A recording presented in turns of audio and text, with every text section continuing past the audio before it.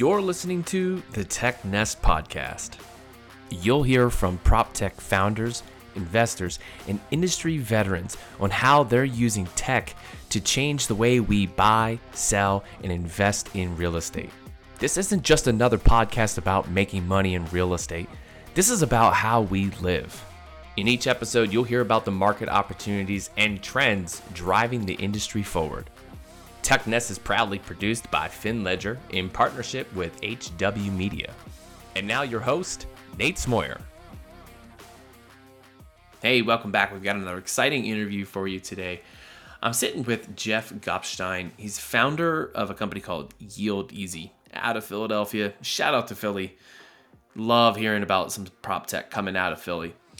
Jeff got started as a broker, working and selling multifamily deals, and he found himself way into this area where, hey, you know, what if we could help others buy these small multifamily deals? We're talking the 2 to 20 unit size deals, a $20 billion a year segment and growing, according to Yieldeasy.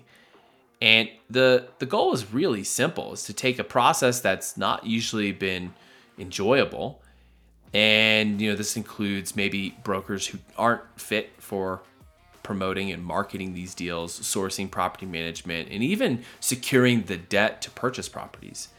And then creating a channel for all that to come together in a way that allows the mom and pop investors of these assets be able to purchase and close on deals better.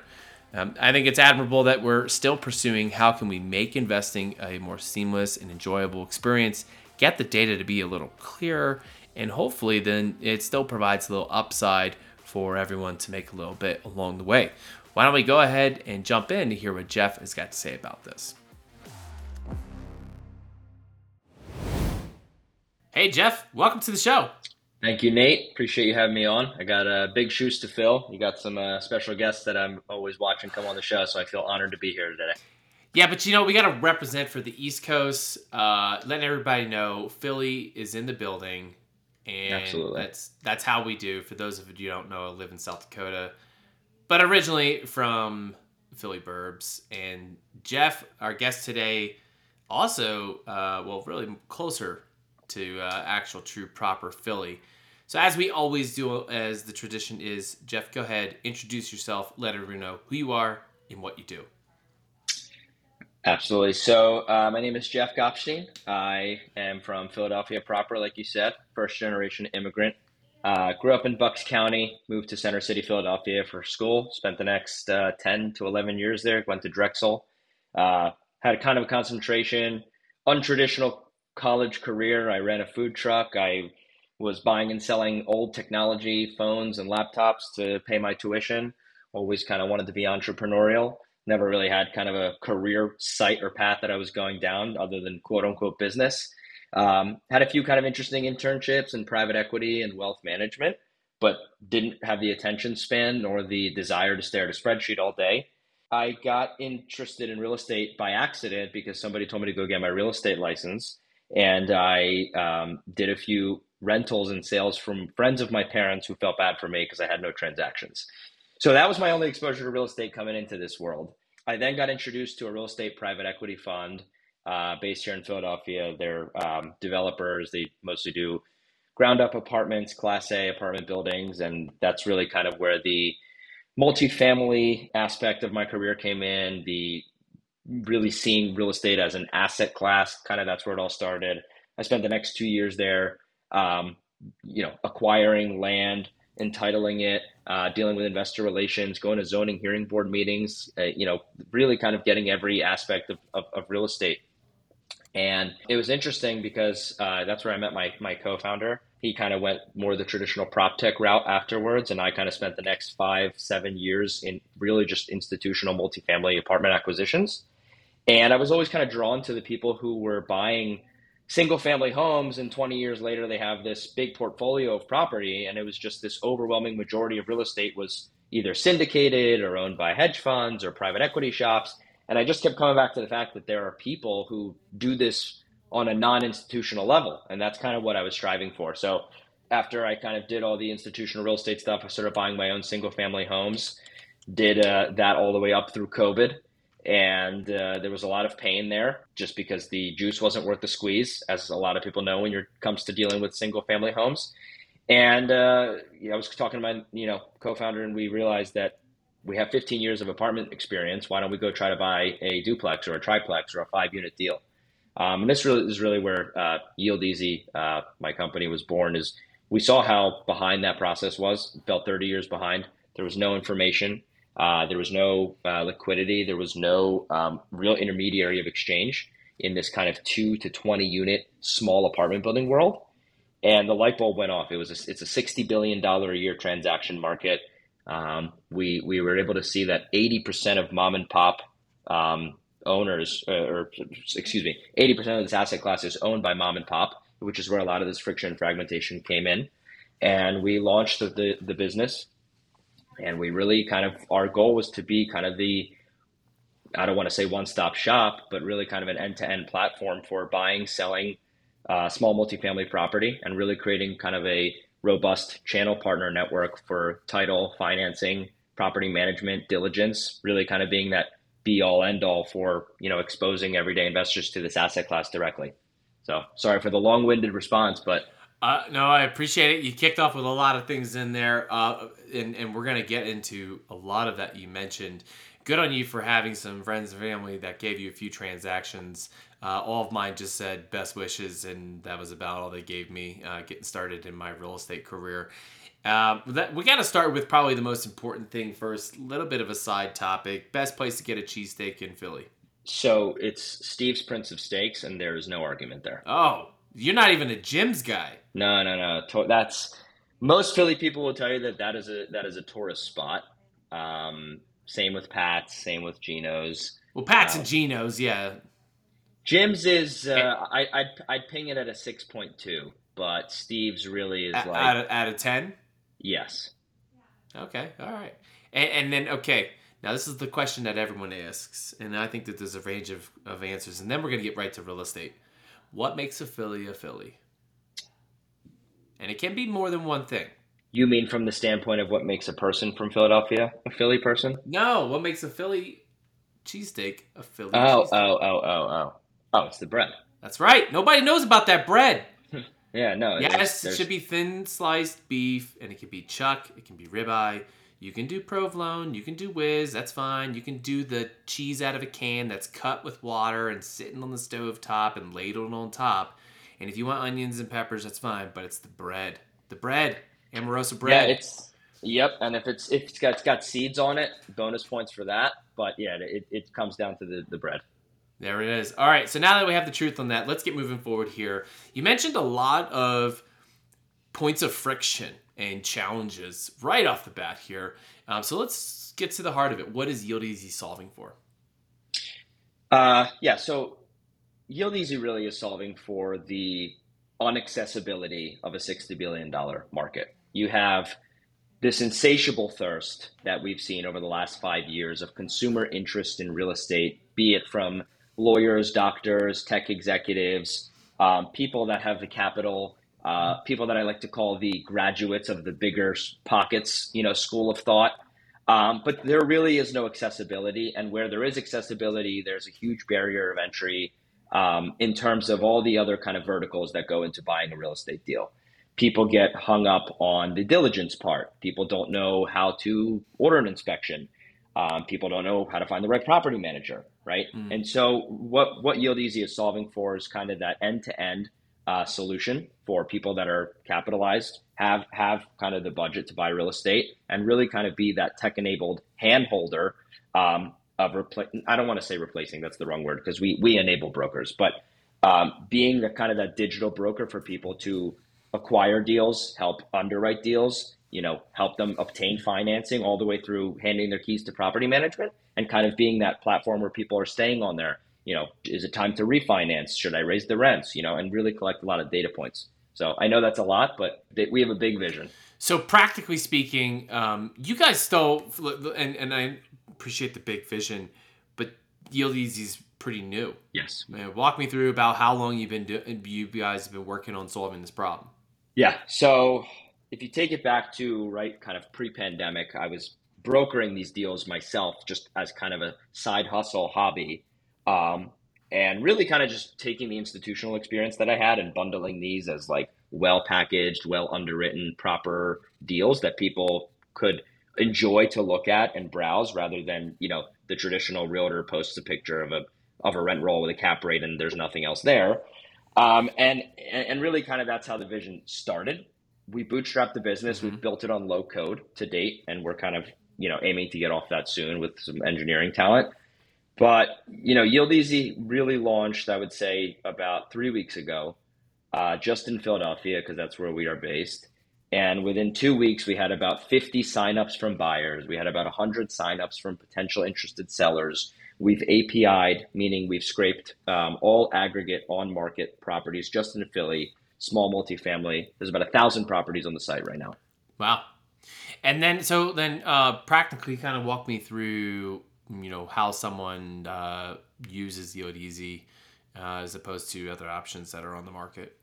Yeah, absolutely. So just to kind of touch on the other options, right? If you were to Google duplexes for sale, right, or apartment buildings near me. I'm going to do it right now, actually. Yeah. So typically what you'll get is you'll get a LoopNet ad. I mean, why don't you do that and you actually tell me what comes up? Well, we got landing.cadre. I think that's how you say it. Yep. We got some Crexy, Yep. and then LoopNet number 3. Yep. LoopNet, not, and then 10x actually. They're Yep. running LoopNet and 10x ads against each other. 10x is not for duplexes. No, 10x isn't, and 10x the bigger thing is they're an auction platform, right? So a majority of their listings are all auctions, and then Cadre. And then we hit finally a Zillow organic listing, and it's Rapid City, South Dakota, duplex and triplex homes for sale. Yep. Which I can tell you personally, I already know the answer. There's not many of them. Yep. Yeah, look, I think that so we looked at a piece of data. It was really interesting in Philadelphia. There's about 10,000 Google searches a month just in Philadelphia, MSA, apartments for sale near me, duplex for sale, all of that go unanswered, right? So these are not people that are ending up on LoopNet or Crexy or any of these websites. These are people that I don't know where they end up, but they don't end up anywhere. And so we're really trying to capture those people. When you look at the alternatives right now, you have Zillow, which provides no, kind of financial details of any property. It's a broker listing platform. There's no kind of end-to-end vertical for financing and property management and inspections. And they're just pulling the MLS, right? When you look at LoopNet, it's a broker listing platform. You got to go through the painstaking problem of getting a hold of the broker who's going to send you 15 different emails, and so really what we're solving for is just a better experience, right? If you take a business that exists and tech enable it and make it better, there's real opportunity there. So that's kind of where our vision is for that. Yeah, and one of the challenges is not in every market. You talk about these agent listing portals, or basically what's syndicating directly from the MLS. Not in every market do they have to provide those financials. And Correct. If one of my favorite terms and I only learned this from Twitter, and I'm thankful that I know it now because I know I committed some of the egregious crimes that commercial agents will charge residential, or as they refer to, resi-mercial agents. Kind of playing in a ball field that's a little bit outside of truly your expertise or your knowledge, trying to be working in some of the commercial properties and the differences there. But even with just a small multifamily, basic P&L, basic financials on how the building has performed, even just over the last 2 or 3 years, nothing that's out of the ordinary. But having gone through that and prepping listings such as that, I found myself a little bit overwhelmed initially, even as a rookie agent, but there was only so much information I was required to input on those listings. So then, how are you guys getting the data that, if you're not getting the listing directly from the seller, how are you getting the data? Yeah, so good question. So we have kind of a two-pronged approach for supply, right? So the marketplace problem is a problem as old as time. You got to onboard the supply side, you got to onboard the demand side. Our vision for this was really to be able to kind of get the low-hanging fruit of onboarding the supply side first. And for us, the home run was aggregating all on-market listings. You create a better UI, UX, you help people get through diligence, you help people get through financing, and you create a better experience. At which point you roll out the kind of Yieldeasy direct side where we act as the brokerage and have the exclusives. And there's a requirement to onboard your listing onto our platform. Number one, the value we provide is that we're 3% as opposed to the traditional 6. And in doing so, you're kind of selling yourself, almost like an eBay meets MLS for apartment buildings. And there is going to be required fields, right? We want a rent roll, we want a P&L, we want a proper kind of, most recent inspection report, all these kind of touch and data points that most buyers, want to make a decision. That's kind of on our rollout on the direct side. On the existing listings, the way we do that is we have a few interesting partnerships that we've explored with a lot of data companies such as Cherry, Reonomy, where we can basically make one level above an educated guess of what these buildings are getting for rent, what the average expense ratio is, being able to kind of match buyers with properties that have the most data points. They can make offers contingent on these data points. And then kind of bringing the realtor of that listing into the loop, right? And saying like, hey, your listing looks incomplete. We can have it be a Yieldeasy featured listing and access to thousands of investors. Here's what we need from you, right? And it's almost like you're empowering the realtor who didn't have this information and saying like, hey, look, we can get this sold faster, better, quicker, more efficiently, all online. We just need, these 3 points. So you're kind of like helping everyone there. Yeah, I mean, and obviously that's some of the things that, when you're doing it a little bit of a different scale, working directly with the data providers and then making that data a little bit more accessible.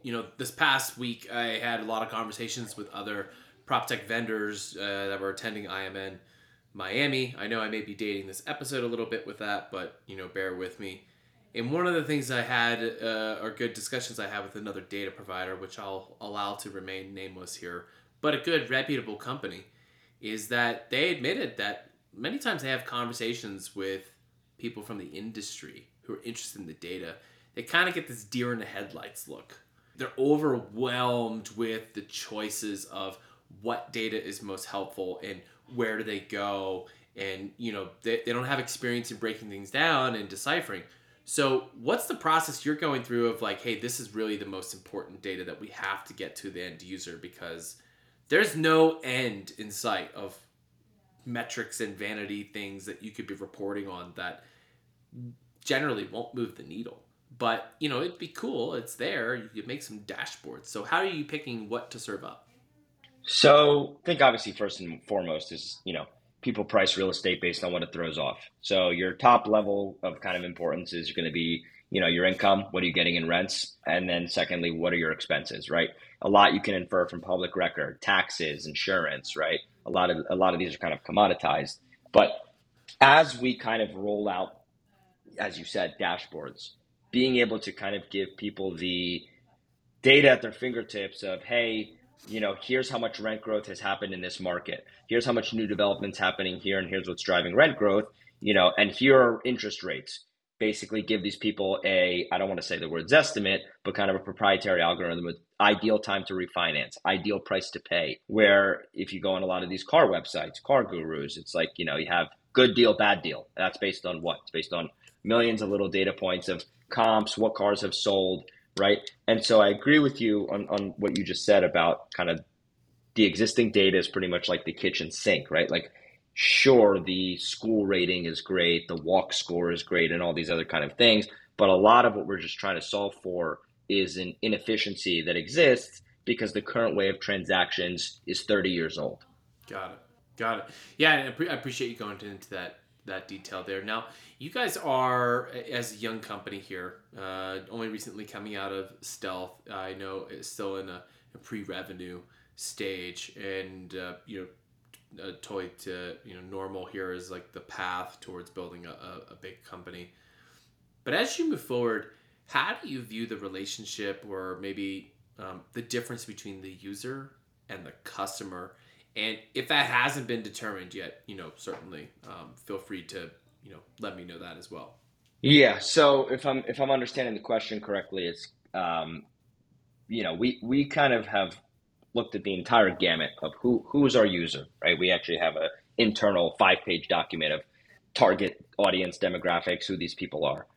And when we were in the process of building this, we've interviewed close to 100 people, everybody from the first time, home investor all the way through managing directors at publicly traded REITs.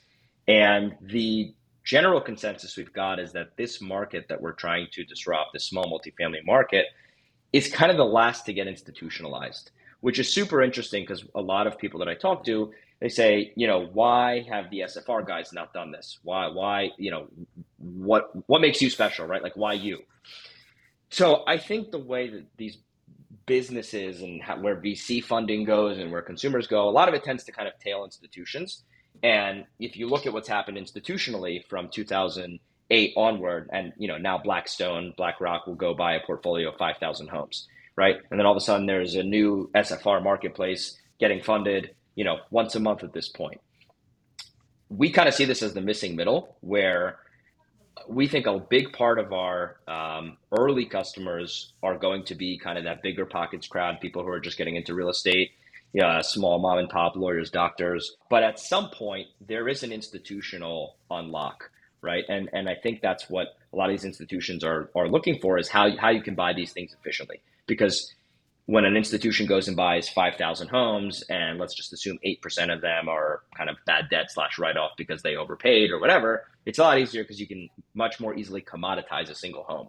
It's a lot harder to do when you have different units. And I think as we kind of unlock inventory, because a lot of what goes into the $60 billion market is listed and transacted on properties that are on market. But the numbers don't add up because this market size accounts for 53% of all apartment buildings in the country. So there is a significant amount of these that trade off market that don't get captured under this kind of data set, that if you can unlock this on an institutional level, and somebody like a pension fund can go buy a 10-unit apartment building and run it as efficiently as they can buy 1,000 homes, that for us is a massive unlock. And I'm cautious when I say that because I know what it sounds like when somebody tells you that, well, everyone is our customer, right? But we're building this for the lawyers, doctors, tech executives, people who want to buy real estate, the mom and pops, small landlord businesses this is their bread and butter and they hate the process. But what I kind of referenced is that this is just the tip of the iceberg. Yeah, and speaking of that, I know so you're only in Philly at the moment, and that's where you're focused. Where do you see yourself expanding to next? Yeah, so we're in Philly, but actually in 1 month, I don't want to give the start date for the purpose of the video, but actually in a month, we are opening an office space or getting into an office space in New York City. We got accepted to a pretty well-known accelerator program. So we're really excited about that. So yeah, I probably should have started with that. Actually, it's pretty. Can you say who? Yeah, it's ERA, Entrepreneurs Roundtable Accelerator. They're backed by Remarkable Ventures. So they've done a couple Congrats. big. Thank you very much. It was we were very thrilled to be accepted there. So that starts in a month. It's going to be the summer program. They've done some brilliant deals. Fund That Flip is a big one. Butler Hospitality, Felix Gray, Square Foot. So they've done a lot of kind of businesses in the arena. So, for us, kind of just going back to your question, we looked at some of the top 10 data sets on who kind of controls this space. And it's in our deck, but, St. Louis is a big one. Boston is a big one. LA, Miami, Houston. A lot of it has to do with zoning laws. A lot of it has to do with density laws, where when these apartment buildings in the 70s and 80s were built. And, if you drive through LA, right, in Santa Monica, because of the earthquakes, for example, I was just talking to somebody, it's like, this is every other apartment building because there's no density. And up until recently, there was no high rises. So every apartment building there is a tiny walk up, right? If you, look at Philadelphia as a test case, markets like Fairmount, Northern Liberties, Fishtown. I mean, every imaginable type looking triplex you can configure. Exactly. Exactly. And that, that really for us was, kind of part of the light bulb that went off. It was like, but yeah, I mean, geographic expansion, like New York is very exciting for us. Maybe not New York, Manhattan proper, but a lot of these outskirts, Queens, Staten Island, Brooklyn, where a lot of these small multifamily properties exist. And, we've got some feedback from guys that are there and same kind of excitement. Yeah, and don't mind me just inserting my 2 cents here, but why not take on like Allentown, Reading, Harrisburg, Pittsburgh, and get some network effects across Pennsylvania? Yeah, no, certainly. To be honest, we've gone down the route of let's kind of stay in the suburbs, and I think that that's somewhere that we want to be prevalent, just because every problem that we've talked about thus far is that much more exponentially worse in these areas. For what reason, I don't know, but when you look at kind of suburban real estate deals on a smaller level, um, the marketing efficacy of real estate businesses goes down. The underwriting abilities of the agents go down, and this is proven. This is all kind of data that we've pulled. So it actually hurts sellers because people are paying less for properties that are actually worth more, and the sellers aren't able to obtain more because they don't have the tools, resources, and everything else they need. So that is to some degree is like a market opportunity for you guys because, and maybe this is oversimplifying, but if the talent of the agents in those areas isn't helping sellers achieve what they should be or could be with their properties, then this is where you guys can really help solve and make up some of that difference. Yeah, exactly. And look, like to just to hunker down on this point, it's like we see ourselves as the agent's best friend, right? Because we're Yeah, totally. aggregating these listings and we're acting as the buying agent. We're giving the seller agent free press, free marketability. The deals go no matter what goes through them. We're cooperating with them. We've talked about kind of incentive programs of taking less on the buy side, assisting buyers with part of the fee, helping kind of promote seller agent fees. So people have asked me, do we want to be the Uber to the taxi world? And my answer is like, absolutely not. Like, we want to be the DoorDash to restaurants, right? Like, we want to actually empower these Yeah. people because Yeah. we think that helps everybody. Yeah, speaking on the money side, so where does money come in at here? I mean, is there like a referral fee on closing? I'm assuming you have set up an established brokerage that gives you the right to advertise Yep. properties, and so Mhm. what's the model? Is it selling leads, referrals? Yeah. So we have on the marketplace side, we are a tech enabled brokerage, similar to a lot of these other kind of marketplaces that establish themselves as brokerages in whatever geography they operate in. So any state that we're going to be active in, it's going to have to be a brokerage, whether it's through a JV structure or launching our own. So our direct listing place fee, direct marketplace listing fee is 3% if and when you sell. Um, Mm-hmm. so that's a lot more economically favorable to sellers. And then any deal that we aggregate and kind of pull from the market, and if you were, for example, to go on my site and buy a triplex in Miami when we're live there, and that's a listing that we've pulled through, um, we would represent you as the buying agent. We get paid the half of their typical 6% fee that the seller agent is paying, so we make 3% there. Where it gets Yeah. interesting is kind of the ancillary kind of network of channel partners financing, right? So think of financing the way you would eBay and PayPal. We've had plenty of conversations with tech-enabled lenders to kind of have an exclusive relationship where you buy on our platform, you finance right on the platform. So we're getting a piece of the loan origination fee. We're helping you with diligence. We're getting a referral fee on the inspection report. We're helping you with property management. Our idea there for a more kind of predictable revenue stream to the company is actually partnership based rather than Mm-hmm. referral based. We establish ourselves as a partner with the top three managers in the area. We get a constant piece of revenue. So the fees, it's really interesting. Start to we're cutting out the fee for the buyer and the seller, so nobody feels it there. But the traditional market or it's traditional real estate fee of 6%, we actually as a company start to tend up towards like 6, 7, 8%, after you kind of include all ancillary referral fees and profit share and stuff like that. Got it. Yeah. Yeah, and I mean, obviously, I expected to hear and see how you guys do as you grow and develop the platform and see where that model takes you there.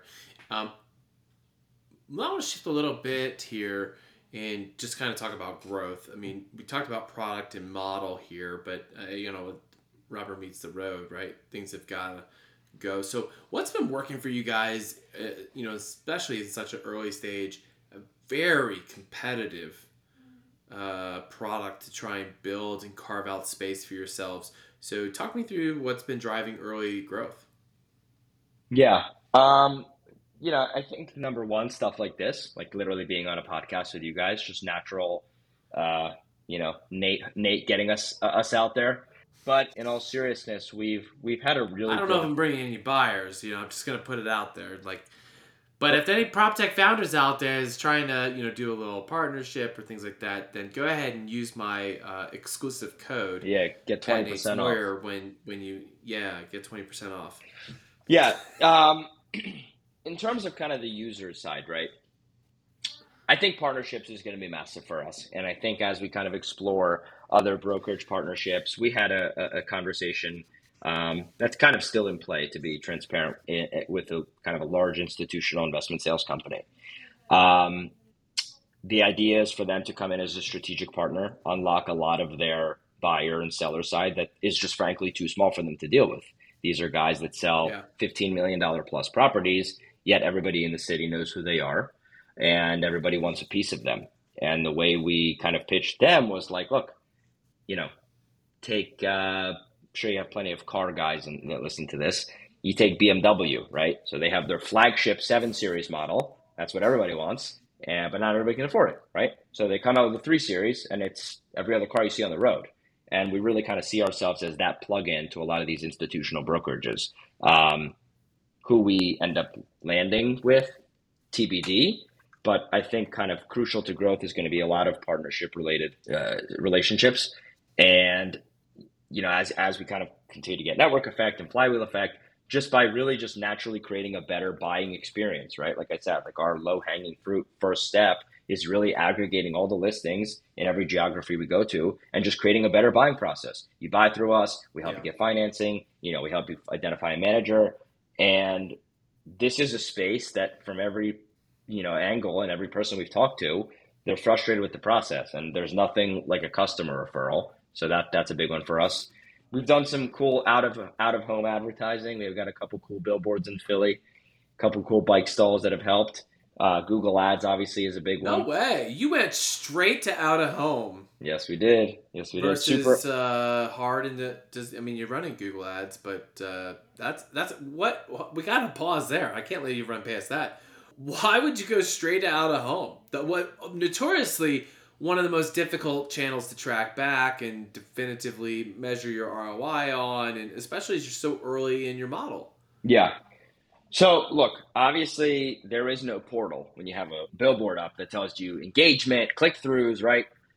What it does do is, and I'll send you a couple of pictures of the billboards and the stalls, right? It's so just obscure, and it just says, hassle-free apartment investing with our logo. Nothing else is there. Our website's not there.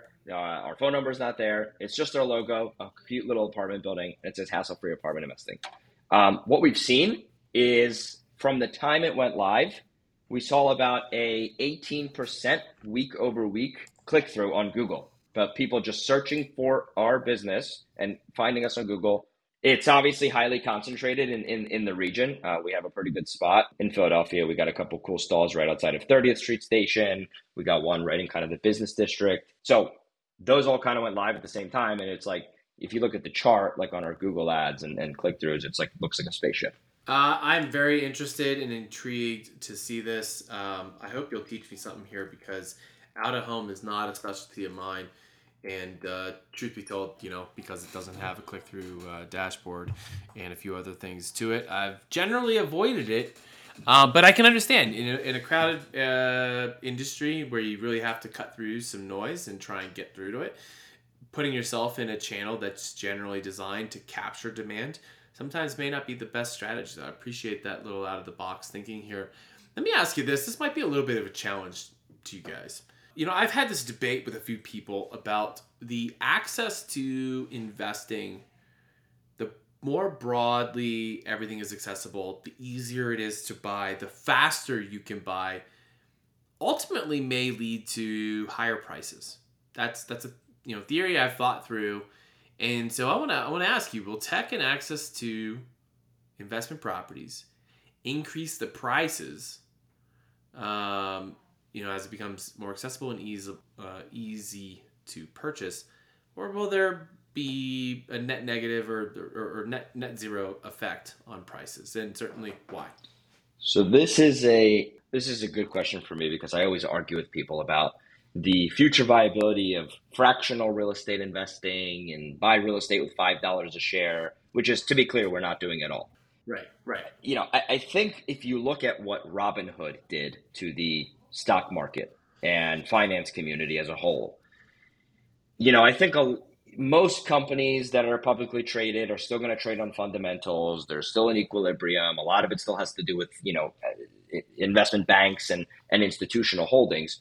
But you see what happened with meme stocks, right? Like you see what happened with GameStop and Reddit. And that, frankly, is a power of the people Right. having accessibility. Right. As of this date in 2022, you can't trade real estate like stocks. Maybe there's people working on startups for that, but I think the business that we are in specifically, it's still a capital intensive business, right? And I bought my first Yeah. property when I was Yeah. 27 years old, wanting to buy one since I was 19, right? Because for all those years, it was like work, save money, become a broker, try to get commissions, and that's why the traditional real estate investor is of a certain demographic, right? My little brother is 21 years old. He is a stock market investor, quote unquote, because he's got a Robinhood account. He's got money in stocks. Is he going to be a real estate investor tomorrow? By proxy, if they're, a lot of these fractional apps, sure. But I think in terms of direct, it's still going to be very much based on liquidity, capital availability, ease of financing. So I guess to answer your question more directly, I think it's going to be a while before we see kind of like some massive price hike due to accessibility in real estate Yeah. directly. I appreciate that, and obviously this is something that we have yet to be seen or yet to be charted in a way that demonstrates that. So many factors that have been dictating price as well as actual cost, in the last few years, and so. Yeah, it'll be interesting to see how things pencil out. I'm gonna go ahead and shift in as we come into the bottom of the show here to my favorite segment of the show, known as For the Future. For the Future is a segment where I get to ask each guest who comes on the show to give their best predictions based on the following 4 questions. Jeff, are you ready to play? Let's go. All right, let's do this. Question number 1: what does Yieldeasy look like 1 year from now? So I think Yieldeasy 1 year from now is a lot more accessible, a lot more of a household name in the kind of bigger pockets, early real estate investing community.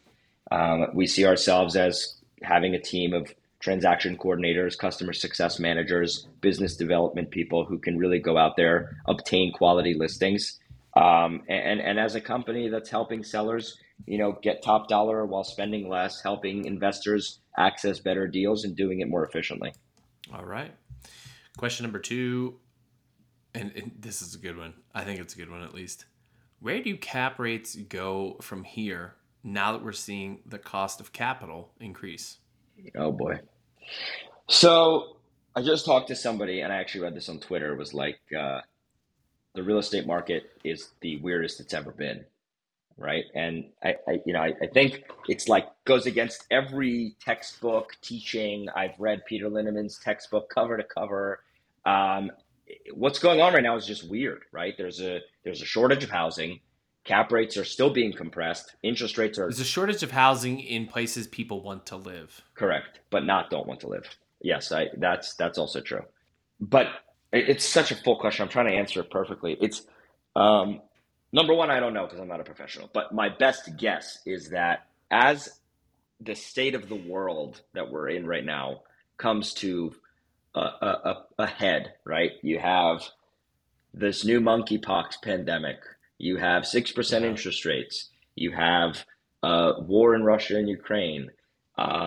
Potential food shortage. Who knows what maybe an asteroid hits next. But I think where cap rates are going to go is still going to be mostly based off supply and demand.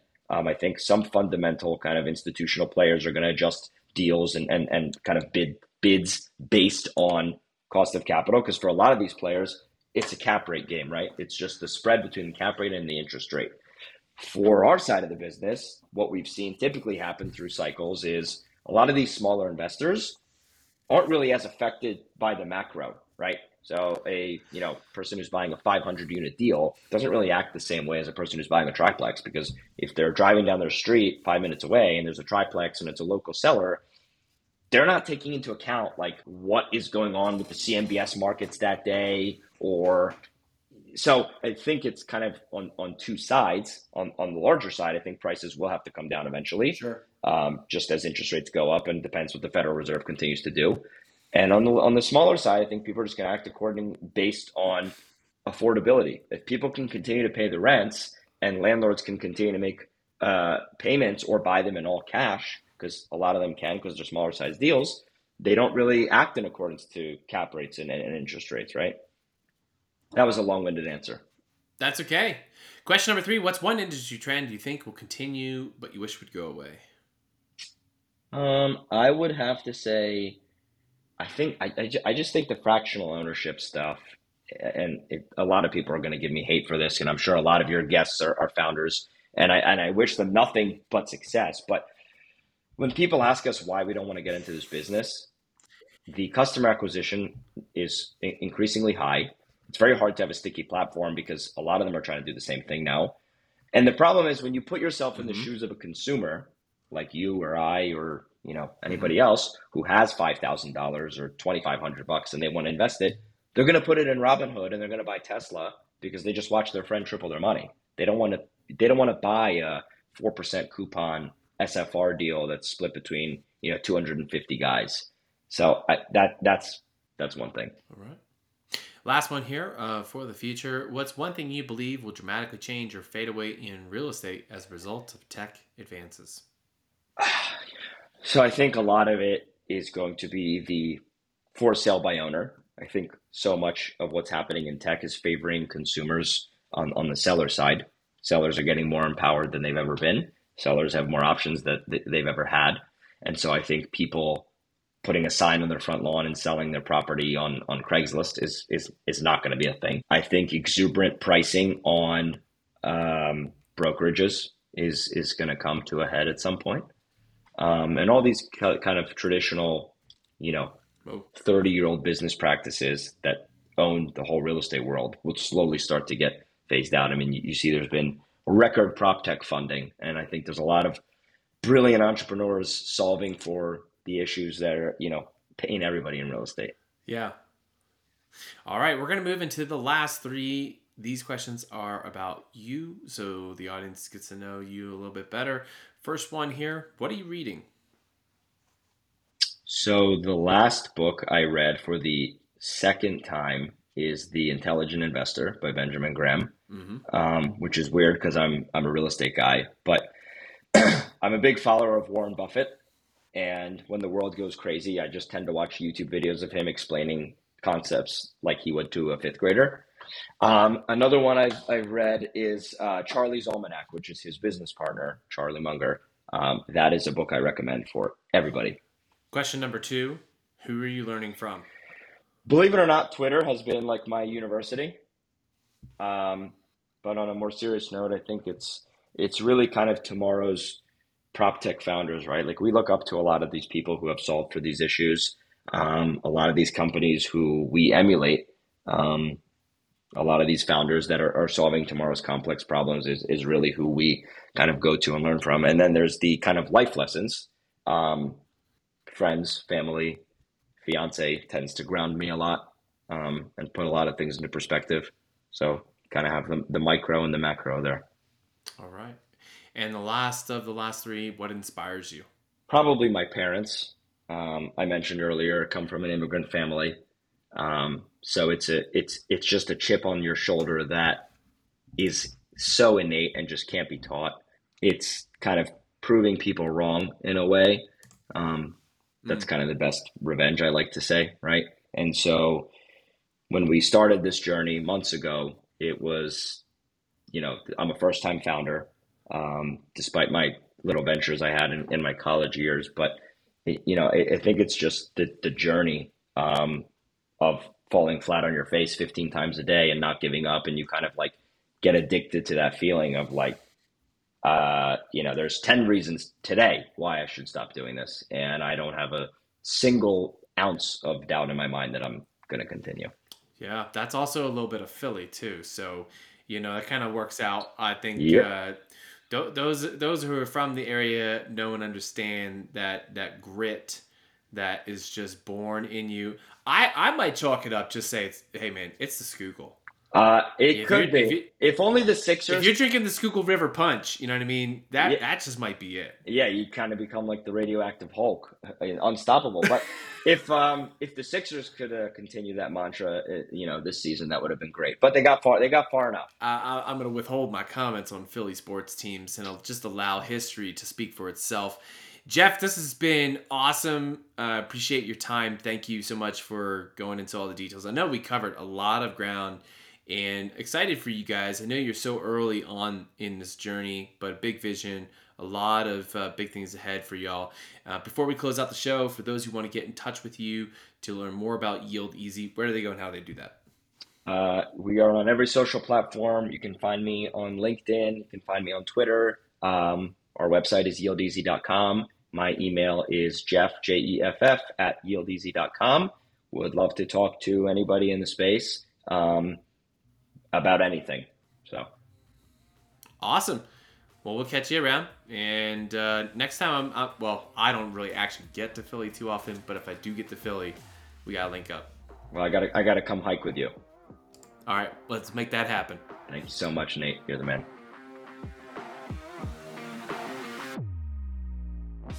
Well, thanks for listening to the Tech Nest podcast. You can always get future episodes delivered to you directly by subscribing to the podcast in your favorite app store. You can also join the newsletter. Head over to technest.io or finledger.com/newsletters to get all future episodes, updates, and more sent to you right into your inbox. Last but not least, we appreciate your support. Please go ahead and give us a rating and review in your app store. This helps others discover the podcast and know that it's a great, worthy listen. We'll see you next week.